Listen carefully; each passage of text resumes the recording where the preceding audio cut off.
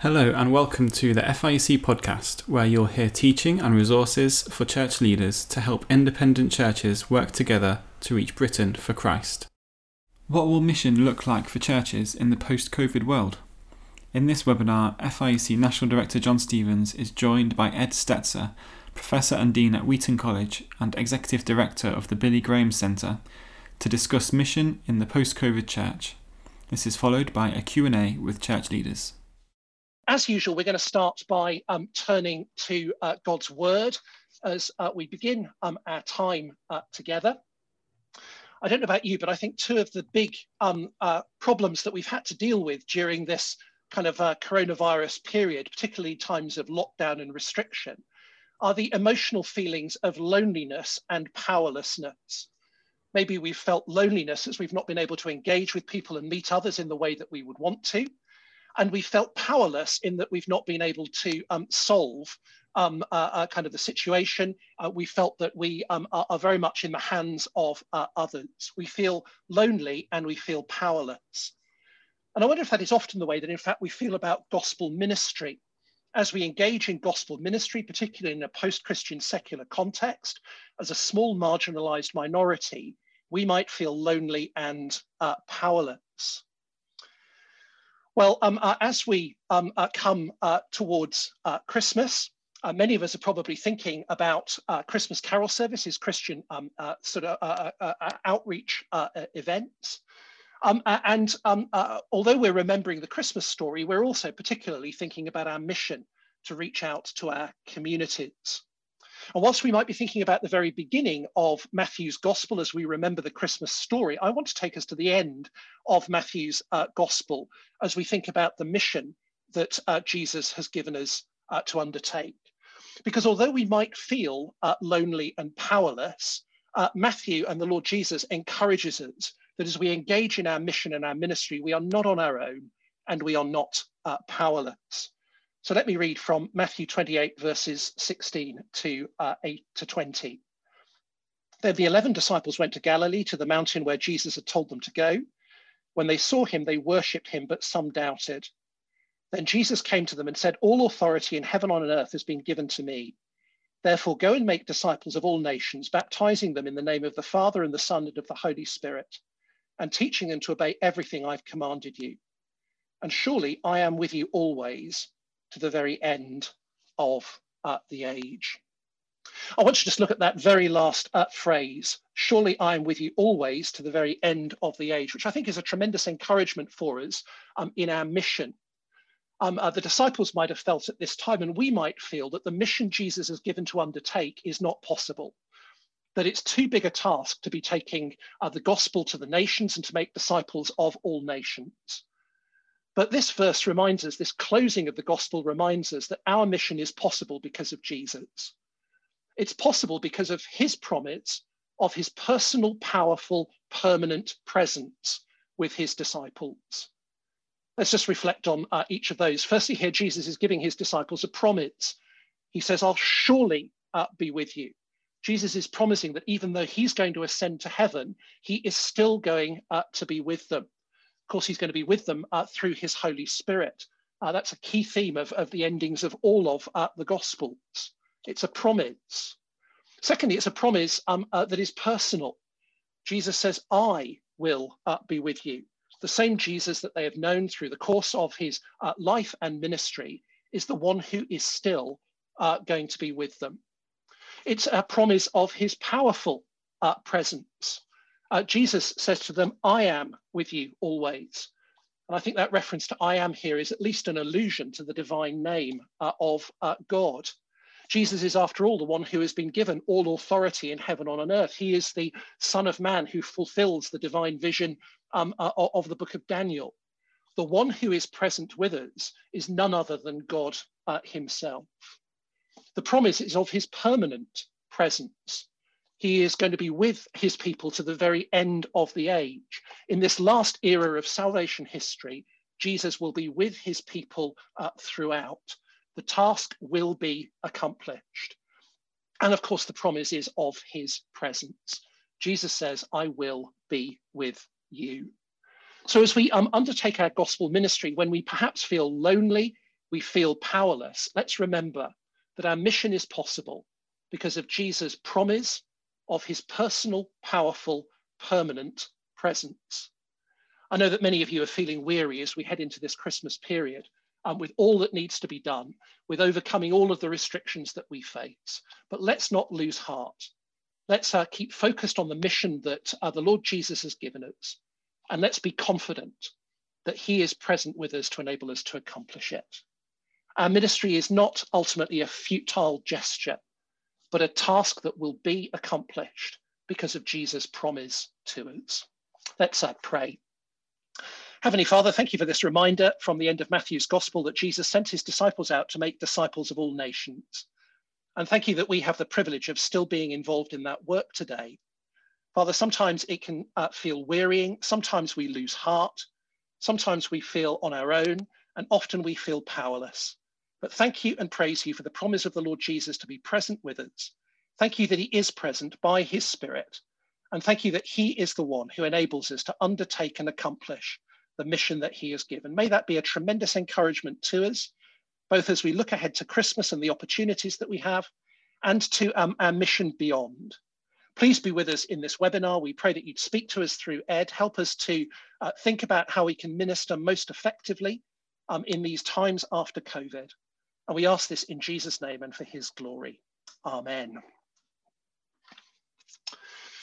Well, I think today there isn't any great substantive change in regulations that I'm aware of connected with sort of COVID. We spoke last week in the webinar extensively about the latest regulations that have been introduced. I gave an extended explanation of what that will mean for churches in the run up to Christmas.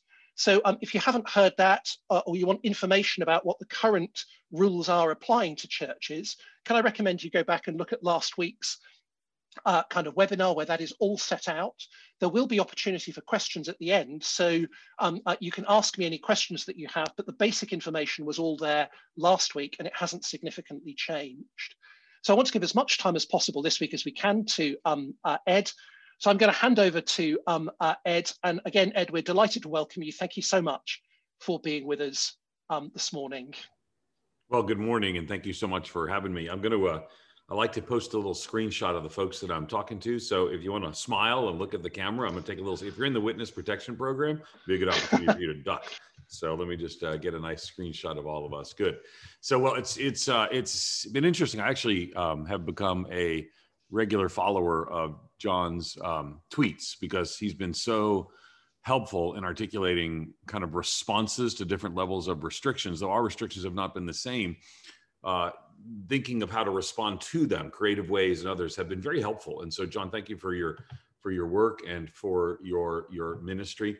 I'm going to share my screen so that we can look through together. So many things I could thank John for. One of them, of course, was a beautiful time at Hemsby. And so I very much miss that. And I just thought I'd share the joy that is that location. I'm not sure everyone had the opportunity to see me hug John and to see us go to Hemsby, but boy, did we have fun going to all those shops, walking down that street right there.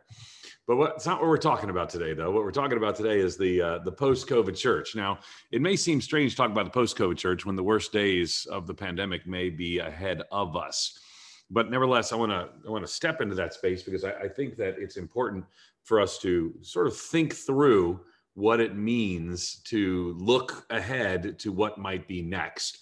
Now, we early and quickly, one of the reasons that we ended up talking a lot about post-COVID or the COVID church is early I was able to connect and we created the the website, the coronavirusandthechurch.com.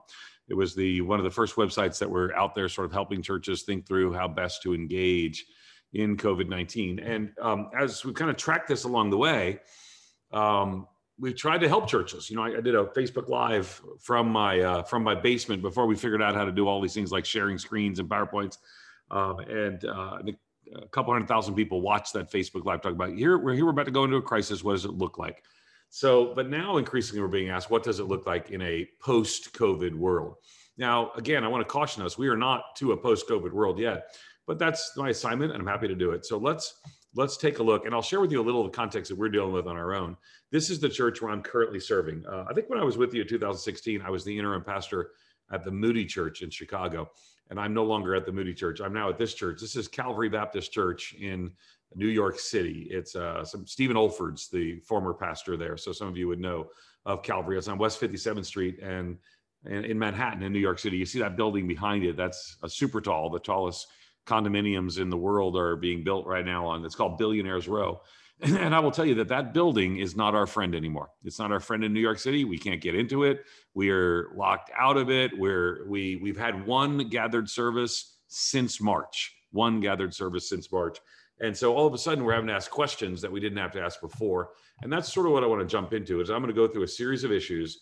The first one being ecclesiology and walk through these issues about the post-COVID church. And we'll go through them one at a time. When it comes to ecclesiology, I want to call you to consider something.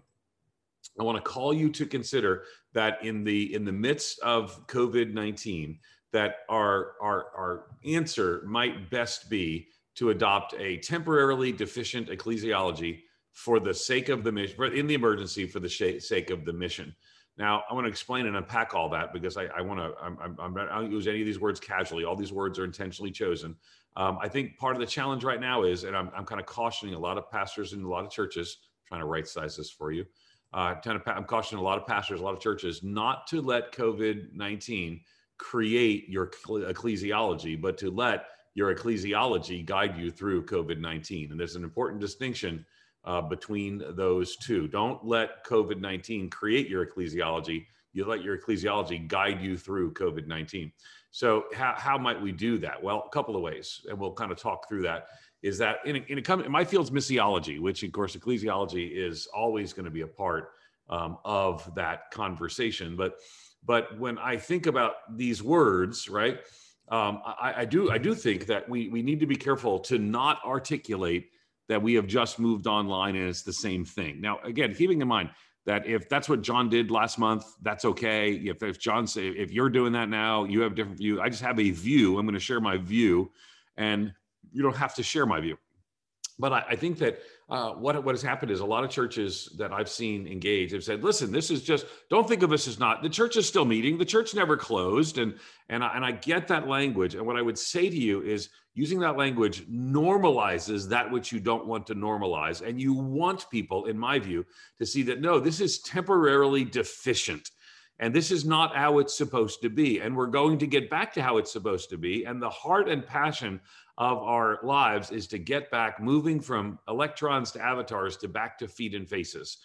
So it's a temporarily deficient ecclesiology in the emergency for the sake of the mission. Now this is not uncommon to what has happened in the history of the UK. Churches took on temporary measures during key parts of World War II and more. And in doing so said, we are acknowledging this is not normal. This is not how it's supposed to be. So again, the language I'm using is temporarily deficient ecclesiology in the emergency for the sake of a mission. But I think you really need to, and here's my encouragement, I think you really need to, while doing that, while acknowledging that that's what you're going to do, is to let people know this is not how it's supposed to be, and this is not how it's going to be long term. And if you can articulate that, I think you'll be in a better place when the pandemic is over. Because that's what we're talking about now, is a post-pandemic reality. So thinking in terms of a temporarily deficient ecclesiology in the emergency for the sake of the mission. So I think here we're going to talk about Christology, missiology, and ecclesiology, the pandemic and our church plants. How might we think about them? How might we move forward? Years ago in a book I wrote, I talked about, there was a missiologist that actually is a dear friend and articulates a little bit differently, who said that our Christology should lead to our missiology, should lead to our ecclesiology. Think of it as sort of a linear way. Christology to missiology to ecclesiology. Well, if that were the case, and if Christology is, who is Jesus and what does he send us to do? And missiology is the question, and I'm very much simplifying these things, as you can imagine, and I'm very much simplifying the language. So, but if missiology is what forms and strategies should we use to most effectively expand the kingdom where we're sent, and if ecclesiology is what expression of a New Testament church would be most appropriate in this context. And it's just a linear reality right now between Christology and ecclesiology is the greatest global disruption of church life in the history of the church, largely because of how we responded. This is not the worst pandemic that we've had before, but never have we responded by eliminating with the capacity of churches to meet. Never has that been the case. So So if that was just a linear thing, our ecclesiology could be anything we want it to be. And in the emergency, it may be things that it normally wouldn't be. But we have to bring these things back together. The Christology, missiology, and ecclesiology are all based in a scriptural theological foundation, application lived out, spirit empowerment, and more. And so we have to think in terms of these elements in the life of our church need to be things we're thinking about now, right? Thinking about now, about how we engage in the mission now and later. Wilbur Schenck puts it this way, the Missio Dei, Jesus Christ is the embodiment of that mission. The Holy Spirit's the power of that mission. The church is the instrument of that mission, and the culture is the context in which that mission occurs. So if the church is the instrument of that mission, what now in the church needs to be temporarily deficient in the emergency for the sake of the mission? And how do we communicate that in the moment we're in? Because the moment we're in does not pause the mission we're on. Our centered, gathered space of church has been impacted. So I'm convinced that in times like this, really in all times, but in difficult times, we need to think, we need to do what, and again, I've literally been watching John and the FIEC. So, and I've been learning from what you're doing and saying. And you're thinking in ways that you're thinking theologically, you're thinking biblically, and you're thinking missiologically. Those are the right questions. Those are the right framings to ask in the midst of this pandemic. And so how do we then move forward in the midst of it? Well, first, I think we've got to acknowledge and we've got to communicate that ecclesiology is not our strength. And ecclesiology, now I recognize that in the FIEC, ecclesiology is more your strength than just in some free churches, completely disengaged or more. But we have, we've been influenced by 9 Marks, and such a driving. I had Mark Dever, come and speak to a class I had. We were in our nation's capital in October, and Mark came and he talked about. I just had him talk about ecclesiology. Why? People say, why are you having people talk about ecclesiology in the pandemic? You need to be talking about missiology. Do whatever you need to do to reach people. And I would just say to you is that we know that there are always unintended side effects. I'll give you a pretty simple example, since most of you have a passion for church planting and many of your churches have been planted. When I was a young church planter, I told everybody of the benefits of being a church plant. Just think of this. We get to be together and we're a small group and we get to have these relationships. And I mean, we're like a little squad on mission for Jesus. And I convinced everybody that I loved being on a squad that was on mission for Jesus. We'd always know each other. We'd always be in community with one another. And then our church grew. And then our church was 125 and then it was 200. And then I basically had to undo all of the positive attributes. I would just say to you, do not, in your desire to engage with people, overemphasize the positive attributes of temporarily deficient experiences that convince people that this is good enough. And after the pandemic, remember, that's my assignment from John, that after the pandemic, they'll say, well, it was good enough before. Why isn't it good enough now? Now people take different reasons. The church I'm serving, Calvary Baptist Church in New York City, they do the Lord's Supper online. In my, and again, I'm the interim of that church. The interim doesn't get to decide all those things. I actually would not. I actually would say we are going to wait to gather and with great joy partake in the Lord's Supper. Not, you may, again, the FIEC may have already had seminars and webinars on this. I don't know. I'm for you. So, this is my thought. Because part of the challenge is that this is from Husbands and Trier in their helpful book, the Community of the Word. The strength of evangelicalism. Oh, look at the typo in the middle of my text. Can't do that. The strength of evangelicalism is its willingness to adapt its practices to the demands of Christian mission. That's what we are doing right now. The weakness is willing to neglect our identity within the people of God. An improvisational ecclesiology recognizes the demands of adaptation and faithfulness, committing us to both adaptation and faithfulness. That's where we are. We're going to over-adapt now, but this is why they're temporarily deficient. But if we over-adapt in such a way that it undermines our long-term faithfulness, the Lord will not be honored and the church will not be served. Committing us to both. We must learn properly to confess in word and deed the church is one holy, Catholic, and apostolic, but what those marks mean in particular times and places require discernment under the Holy Spirit. So this ecclesiology question I keep coming back to is because I think the when we look to some ideas of what it means for the church in this time, it's a reminder that God is a sender by his very nature. This is now the consensus among evangelicals, actually also among conciliar missions and Catholic missions, is that God is a sender by his very nature. He sends, God sends. God is a missionary God. So therefore the church is to be a missionary church. This is a missionary moment. This is a moment for us to enter in with some temporarily deficient ecclesiology in the emergency for the sake of the mission. However, and actually the church doesn't have a function of mission. The church exists for mission. It's not that the church finds a mission, it's that God's mission has your church. And so that's the call that we ultimately have. So I've talked before, and I used this language when we were gathered at that wonderful paradise called Hemsby. And in there, I talked about the church is to be certain things. The church is to be certain things. The church is to be biblically faithful, which I think FIEC churches would all say amen. Culturally relevant, culturally, you could use a term, if you like to use a term that's softer than that, culturally appropriate, culturally discerned, counterculture, community for the kingdom. And right now, we're probably being stretched. We're not in kind of the reformedish, Baptistish world where I live and think this is not a natural inclination for us. Stretching ourselves in these times is not normal. And I could go, I was at a conference. We actually mentored through our partnerships here at the Wheaton College Billy Graham Center. We've mentored 10,000 churches through the pandemic. And most of them are connected through our Send Institute, which is our church planning arm. And we didn't have to tell them to be culturally relevant. We needed to tell them to be biblically faithful. Well, here's a time where you're probably being stretched missiologically, and your missiological muscles are being stretched. I don't know. I'm trying to look at the camera. Your pictures are over here for me. So I'm trying to look at you and see if any of you are bodybuilders. And I'm not seeing anyone any close to that. So, which I'm not saying there's anything wrong with that, but I'm not seeing any pumping the iron. So, but think about a bodybuilder who has been spending all the time working the upper body, right? And, working the bench press, all that kind of stuff. And they're just huge up here, just huge. Like welcome to the gun show and all that sort of stuff. And then the lower, they never do legs. They skip leg day. And so they've skipped leg day a long time, and they got these tiny little spindly legs. And you would say to that person, you've kind of skipped leg day and you need to, work out more equally.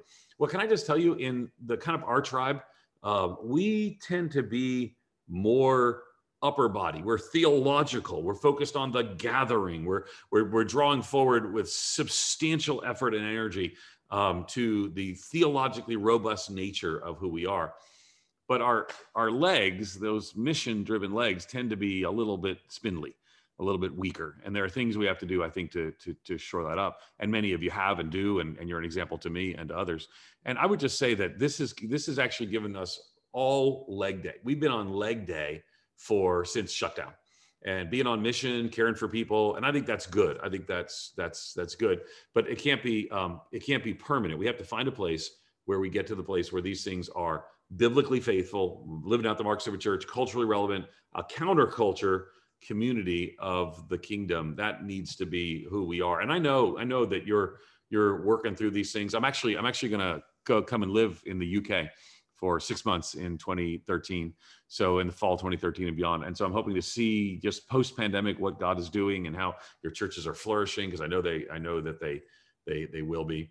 So I would just say that, this is, ecclesiology talk is not new to the world of FIEC, but it just reminds us the church matters, and how we do church matters as well. And it matters in a pandemic. And so I would just say some principles is, and then I'm going to move away from ecclesiology, is elevate your ecclesiology right now. Talk more about it, not less about it. Point out the fact that you're in a temporarily deficient situation. Name it. See, I think part of the problem is when people hear me say temporarily deficient, are you calling us to be deficient? No, I'm saying you already are. I mean, this is not the way it's supposed to be. And so if we're not able to function fully as a church, if we're not able to, the challenges of partaking in the Lord's Supper now are keeping many people from doing so. The gathering, and it depends on where you are. In Chicago, where I live, in the city, it's against the law to have more than 10 people in a group, so I don't know what your current lockdown is, but I think it's more severe than most of the states.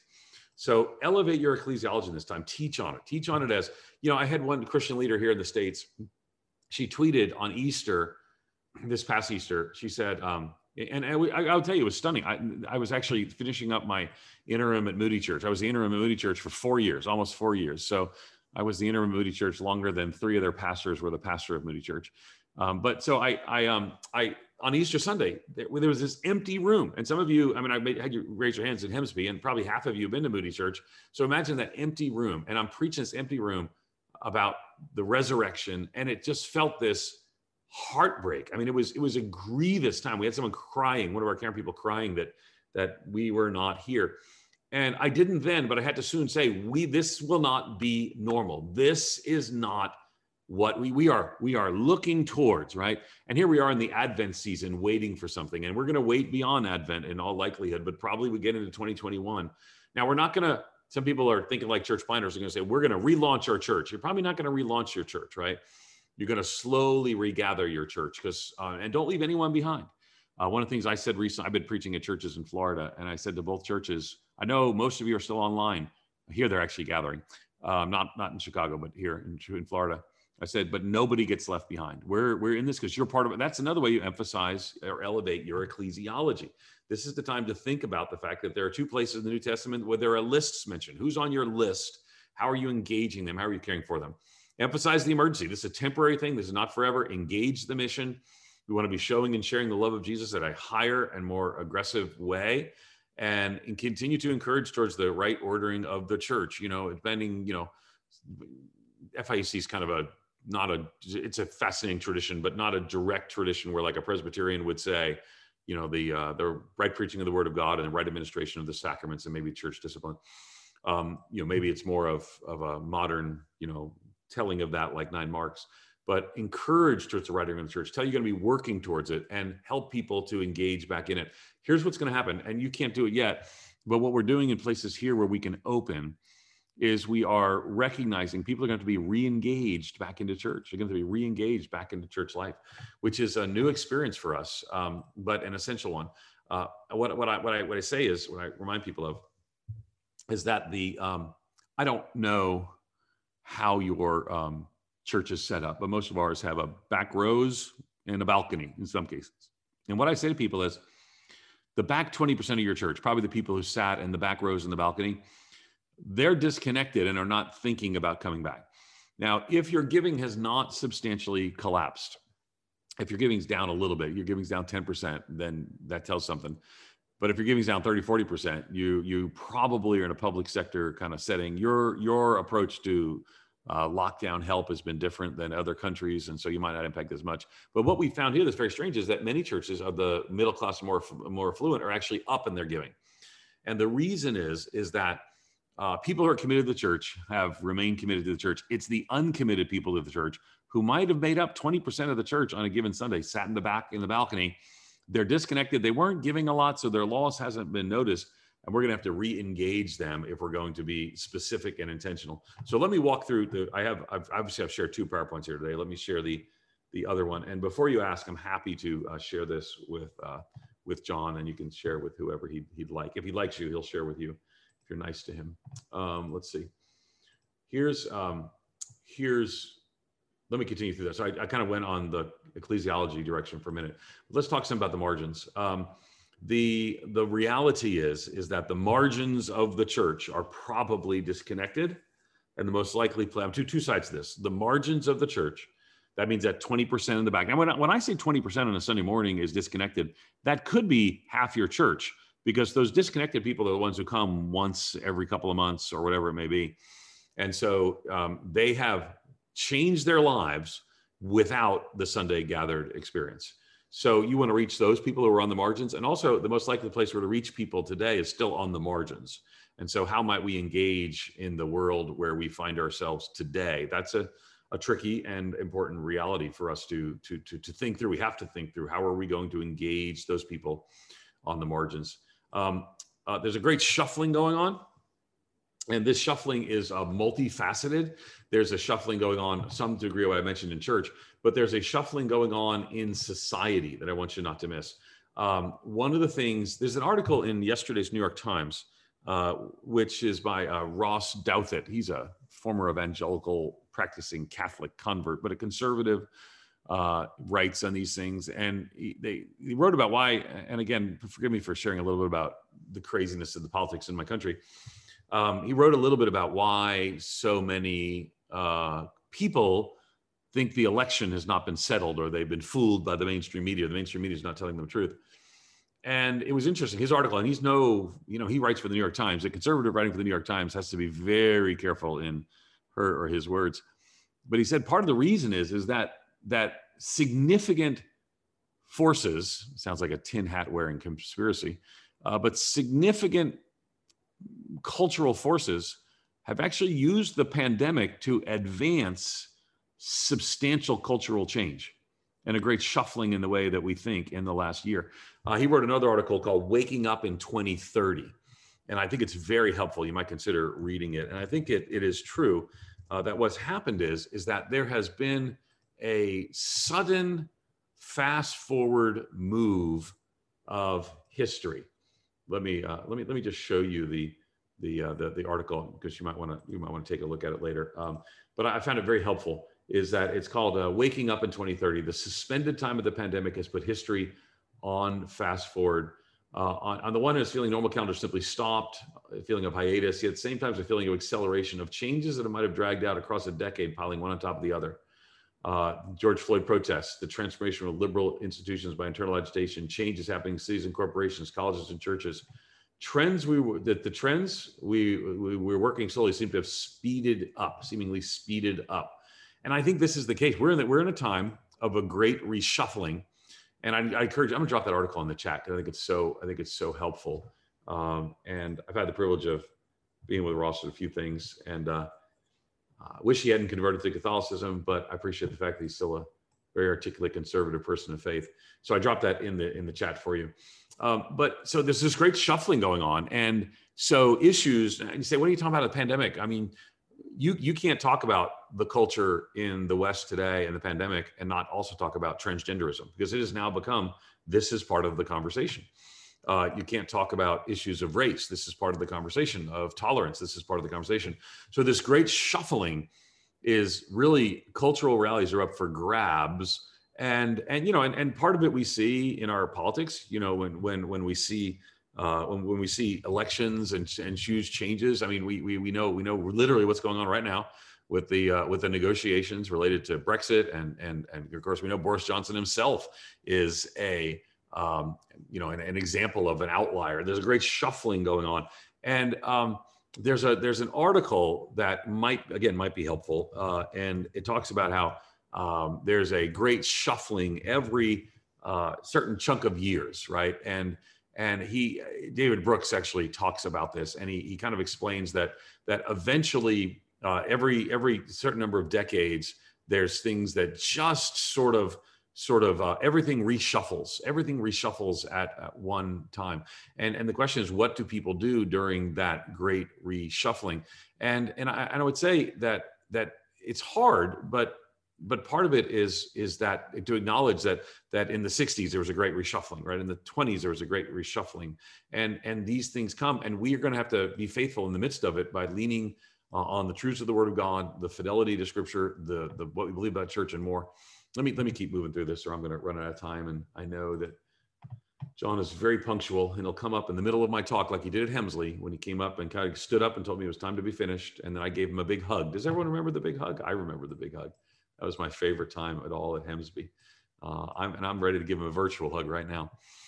So let's talk about D-Church. We're going to be engaging. We often talk about the unchurched, and particularly a post-Christian place, UK, far more than where I am, but where I am, not the American South by any stretch either.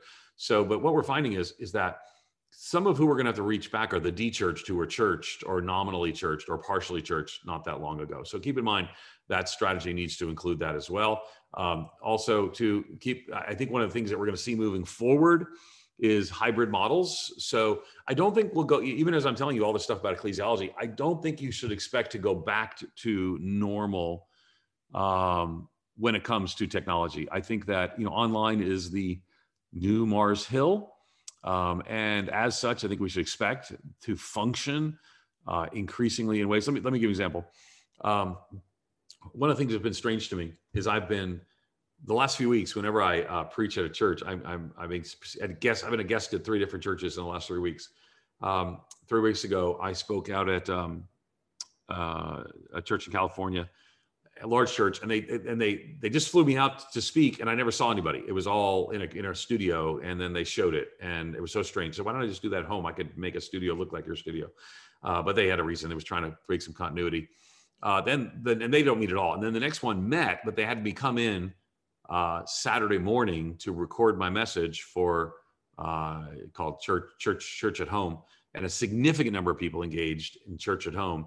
More people I talked to at that church watched online what I pre-recorded than what I did live.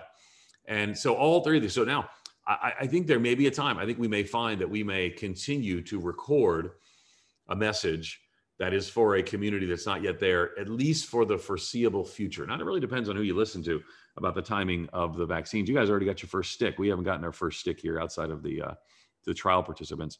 And a lot depends on how quickly these things work. But typically, I talk, this is, we're recording. Do me a favor, John, tell me something. If this is, I know we're recording this so people can watch it later. Is it public on the internet? If it's public on the internet, give me a thumbs up. Is it public on the internet? Okay, then I'm not going to give this next story. But I recently had a conversation with some people that you would recognize about in health in our country. And we asked him and her, there was 2 of them, kind of a private meeting with some evangelical leaders. And we asked the question, what is the timing, do you think? And they said, we're pretty confident that by summer, you're going to be having Vacation Bible School. You're going to be having things back in summer camps, that by summer. And so I pressed a little bit and I said, I'm mostly concerned about Easter. And it was very difficult for people to give a hard answer. And it felt to me like we're still going to be at Easter, wearing masks, so perhaps being able to gather. I don't think it's the full lockdown you're experiencing there or we're experiencing in Chicago. So we'll be together on Easter probably. But it's going to be very difficult because so much of our evangelism has been, hey, let's bring friends to Easter. And all those de-churched people we want to bring to Easter. So I think we got to think in terms of hybrid for that, for the foreseeable future. It's at least 6 months to offer that. And maybe it never goes back, although I want to emphasize in-person gatherings really do matter. I think pastoring has become remarkably difficult. We actually, we've seen crises here. I don't follow enough of the UK to know if you've seen the crises there, but we've seen crises here of a stunning amount. The number of people who will leave the ministry after COVID will be substantive, I believe, substantive. We actually launched a resource called, because we think it's so essential, we've launched a resource called Resilient Church Leadership. This is Resilient Church Leadership, and it's to connect pastors dealing with both internal pressures like burnout, mental stability, and external pressures, cultivating their church online, caring for their congregation. And we do, basically, we get a group of pastors, psychologists, and therapists, and we have a series of webinars. How in difficult times, how do you work through some of these things? We look at resources, videos, articles. We had just done a summit in December of last year, a year ago, which in COVID time is about 17 years ago. And during that summit, we talked about, we gathered people to talk about some of the challenges. Philip Ryken, who I think is an Oxford man, maybe a Cambridge man. I should know the difference. I know, but I don't remember. And talked about depression. I talked about State of Pastors Today, Rick Warren, about finding friends in the journey. Just a very wonderful pastor's family. Creating caring organizations, benefits of a broken pastor. So we really went through and provided, and then it just built on that. So for us, I want you to hear that it's okay not to be okay right now. This has been a really bad time. It's not normal. Don't give up. Stay with us. And of course, lastly, the question of unity is always before us. What has this done for us? I think what it's done is for a lot of people, it's brought them together. It's been interesting. I watch all these blessing videos, and it's always, one came out of the UK, and it's always interesting to see who's included and who's not included. And so I watched that and saw an FIEC church engaged in that as well, which was interesting. I would say that I'm not a big proponent of ecumenical unity for the sake of ecumenical unity. If I don't agree on the mission, I don't agree that men and women are dead in their trespasses and sins and need a new life in Christ, I can unite for the cause of defeating bad. I can be a co-belligerent, but I can't really have gospel unity. But I have seen substantial gospel unity. I think you have as well, where churches, for example, many churches were meeting in venues that have closed.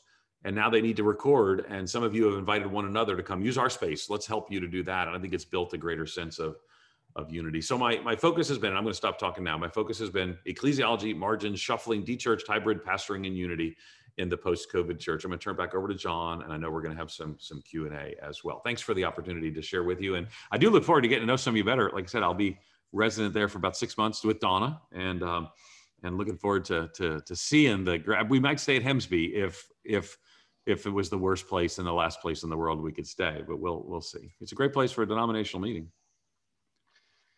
Ed, thank you very much indeed. You said you were coming in 2013. Do you mean 2023? I mean 2023. Did I say 2030? I have a time machine. You did. I am Doctor Who. Yeah. Good. Well, thank you so much for helping us to understand some of the challenges that we face, how to respond to them. I guess we'd resonate with many of those. Good. Well, welcome back, everybody. One of the things we've really missed in this time is the opportunity to meet with one another physically. In a sense, being able to do that on Zoom and pray together is a kind of a deficient alternative, and we look forward to the day when we will be able to gather with one another once again at local conferences and our national conference. But an opportunity for us to be able to ask any questions. Phil, you're moderating the questions to Ed and myself. Any questions to kick us off with? Yeah, first one for you, Ed, if I could, please.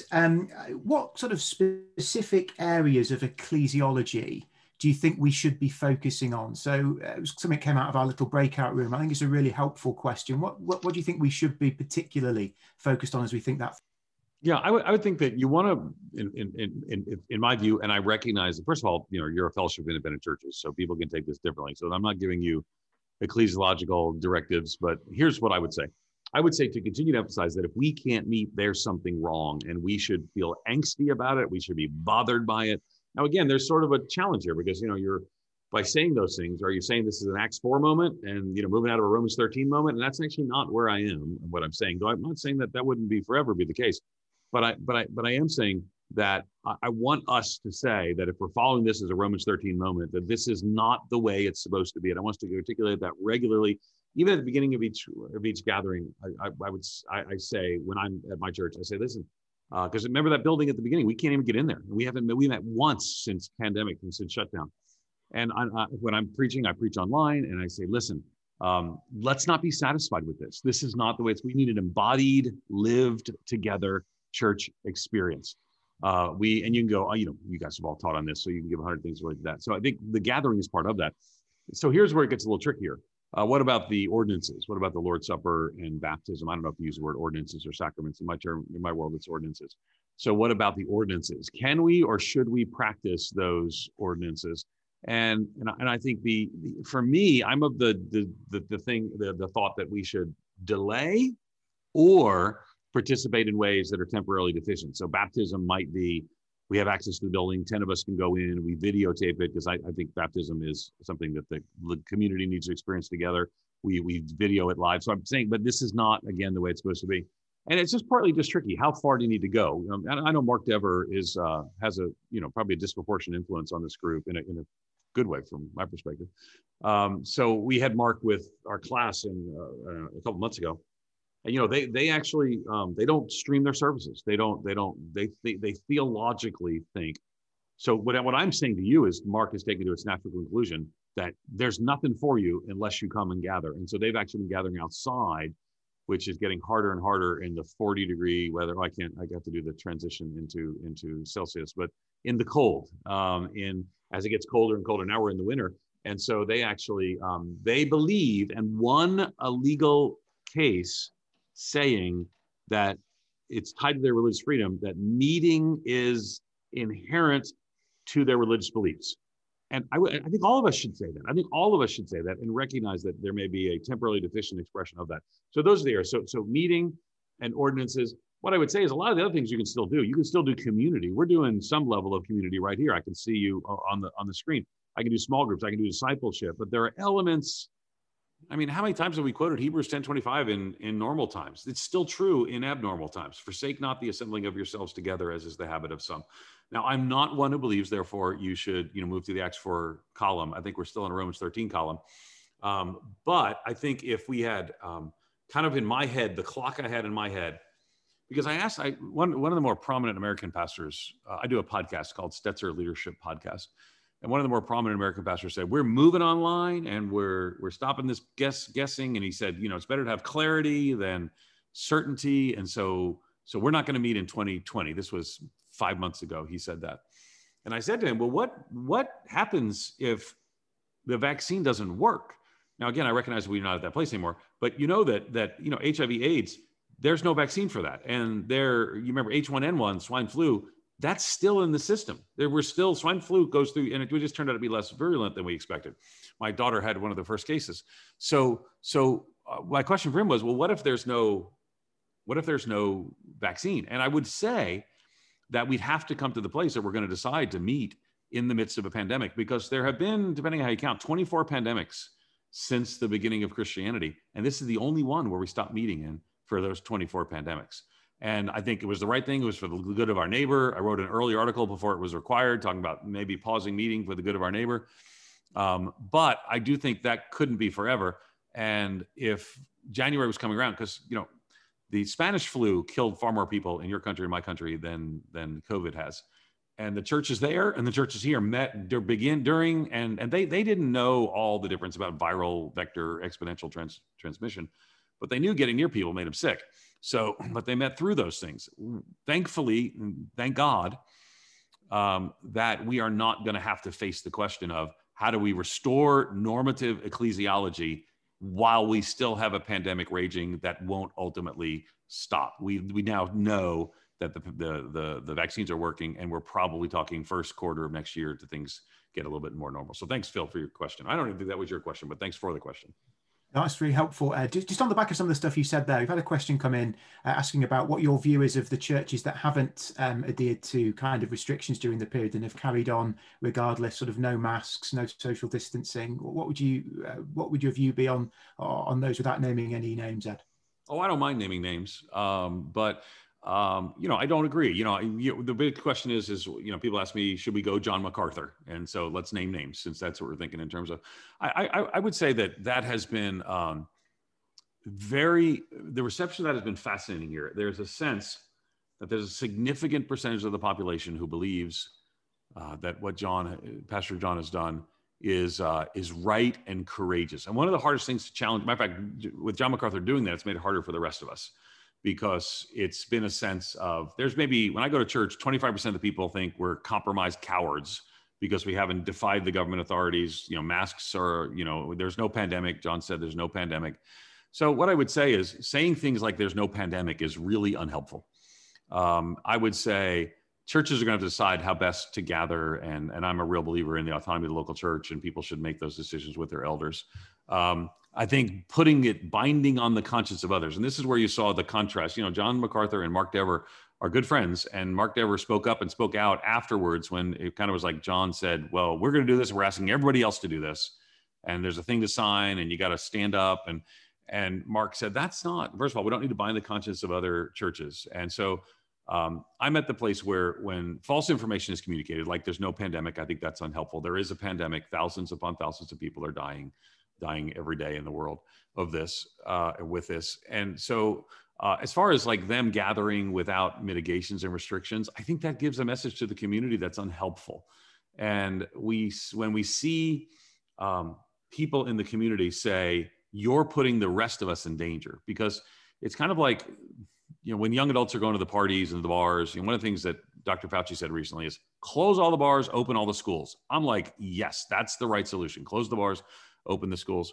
And we think of those young adults going to bars and we think of them as selfish, and because they may not themselves get sick because they're young and they might have mild symptoms, but they go home and maybe their grandparents' neighbors get sick from them. And what I would say is, I don't want to take actions in such a way, particularly when we're just on the horizon of the other side of there is a pandemic and there are vaccines. And I think ultimately it can harm our witness. It can energize Christians and harm our witness at the same time. And I would say we want to be really careful. So, I'm in a different part of the country now where they're actually together. So I spoke at a church called Calvary Chapel, Fort Lauderdale, which again, I recognize the numbers are so different, but just stay with me just for the sake of this. So I've been in my church everyone's seating, so far apart and following all these very particular rules. And most people aren't coming to church, or why we are 20%. When I went to Calvary Chapel, they were maybe at 50%, but 50% is 8,000 people. Now they're spread out, they're following the rules, but to be in a room of people singing was a beautiful thing. I missed it.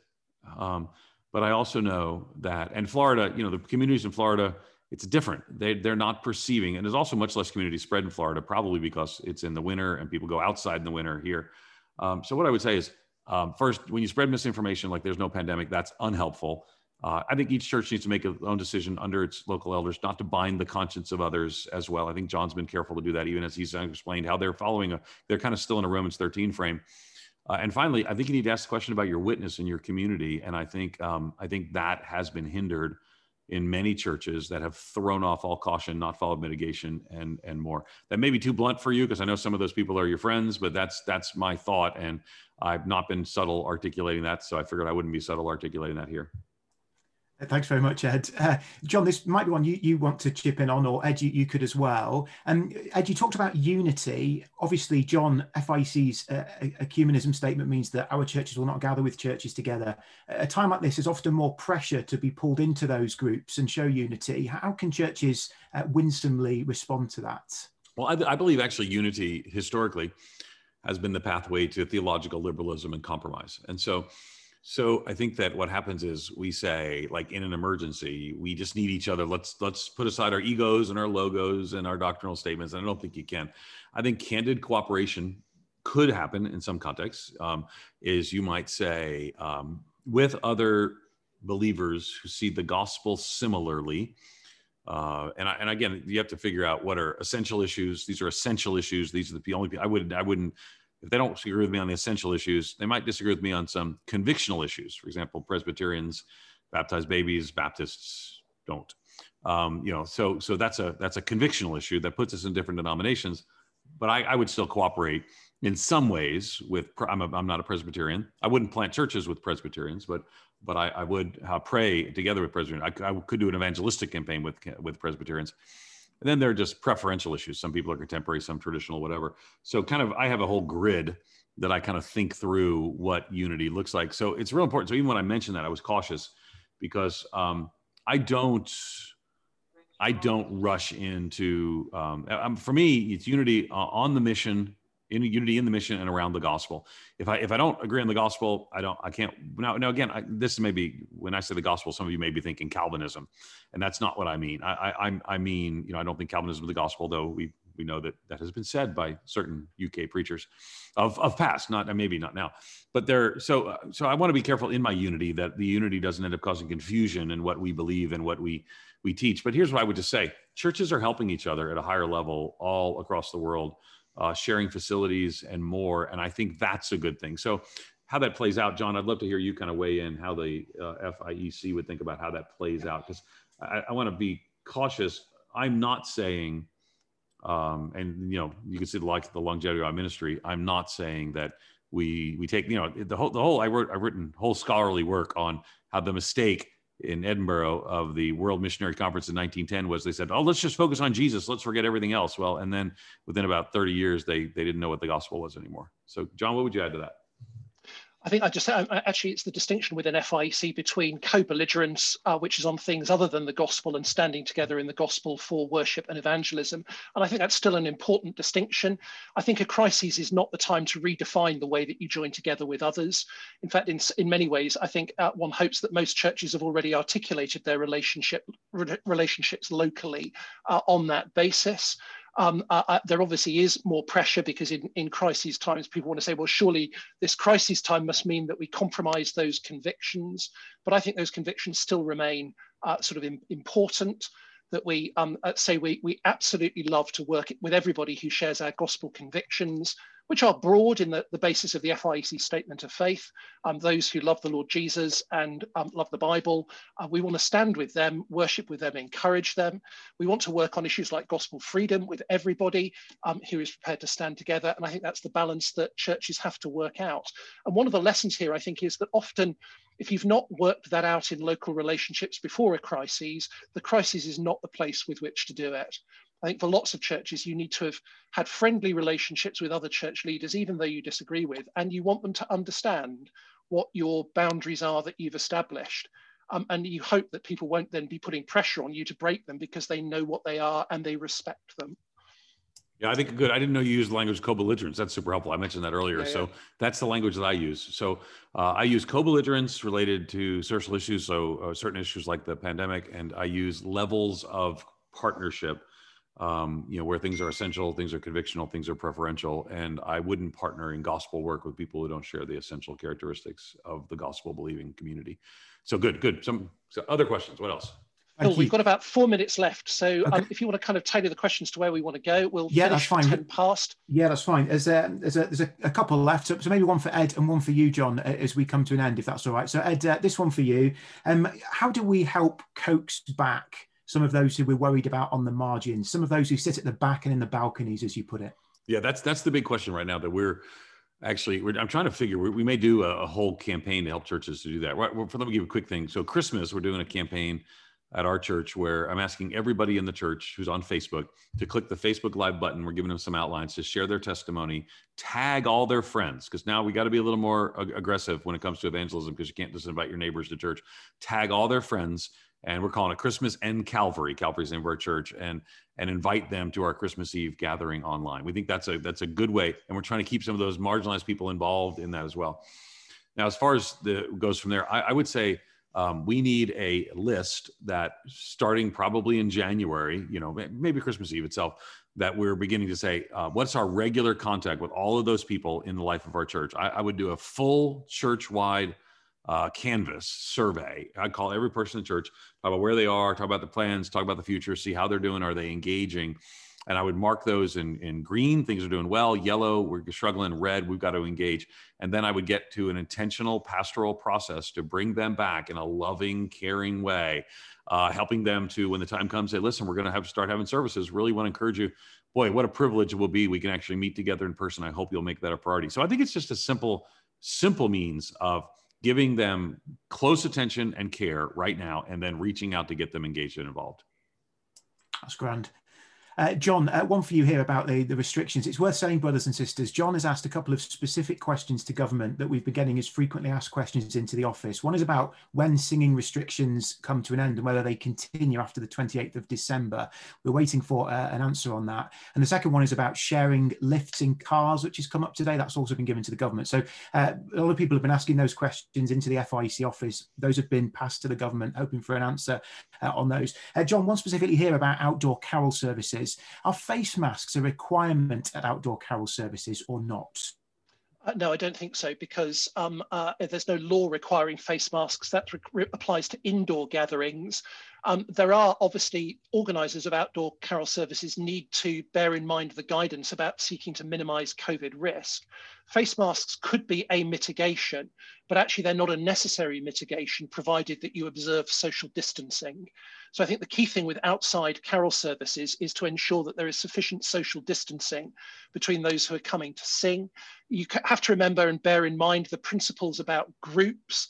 So there doesn't need to be social distancing between people who are within a kind of a bubble or a household. So irrespective of which tier you're in, if you're in a household, you can gather kind of outside with your household and you don't have to distance from them. And of course, between the 23rd and 27th of December, the household basically can be the three bubbled households that are together. If you're not in the same household, well, in tier 3, you can't gather even outside with people from outside your household. You mustn't form a group with them. In tier 2, you can gather with up to 6 people from outside your household, but you still have to maintain social distancing because they're not in your household. And then you have to maintain social distancing between the groups. So social distancing is the key issue in relation to outdoor carol services, not the wearing of face masks. That's great. Thanks, John. And thanks, Ed. That's all the questions. Ed, thank you so much indeed for joining us and giving us your time. We really appreciate it. Can I encourage you to join us next week? Let me tell you what's happening next week. Throughout this whole COVID crisis, one of the issues has been how do we as evangelical Christians engage with government on matters that are of concern to us. Obviously, the restrictions are a matter of concern to us, but it's a much bigger issue. And there are a variety of things coming down the line that are going to be hugely significant for evangelical Christians. I think the whole issue of same-sex relationships, conversion therapy, hate speech are massive issues Christians are going to have to face. How do we as a minority engage with government? So we're going to be thinking about that next week in the context of both COVID, but also those bigger issues. And Nola Leach, who heads up CARE, is going to be coming and talking to us about some principles for good engagement with government. And Tim Farron, MP, who's a member of an FIEC church, is also going to come and share something of his personal experience of what it feels like on the side of the line of being the politician. So I hope that will just help us to think through how can we engage well with government, local MPs, national political structures, not just for COVID, but actually beyond COVID, because there are some huge issues that we're going to be facing in the coming period. So do come and join us then. Why don't I pray as we finish? Father, we want to thank you and praise you for this time. Thank you for Ed and his insight. Thank you for the things that he's encouraged us to think about. We do want to pray that we would be those who recognize that we're in a period just of deficient provision because of an emergency. We pray that you'd help us to lead our churches well in that time. We pray that they'd make the most of opportunities that come their way. I pray particularly for all of our churches within the FIEC and their leaders as we prepare for Christmas, that we might be able to make the most of the opportunities that we have. Please help us to begin to think wisely about what implications there will be for our long-term ministries. Please help us to connect with those who are drifting from our churches. Please help us to know how to be connecting with those who are unchurched in our communities. Please give us wisdom and strength to be able to pastor people well in these challenging times. So thank you for what we've been able to think about. Please, would you be with Ed, watch over him and his ministry in America. Father, we are conscious of the many challenges at this moment facing America, facing the American church. Please, would you give them great wisdom? Please, would there be biblically faithful leaders who would stand firm for you? And we ask and pray for a revival and a growth in gospel churches across the states. And we ask all of this in Jesus' name. Amen. Thanks for listening to the FIEC podcast. For more resources for church leaders, subscribe to this podcast on your favourite podcast app and visit our website at fiec.org.uk.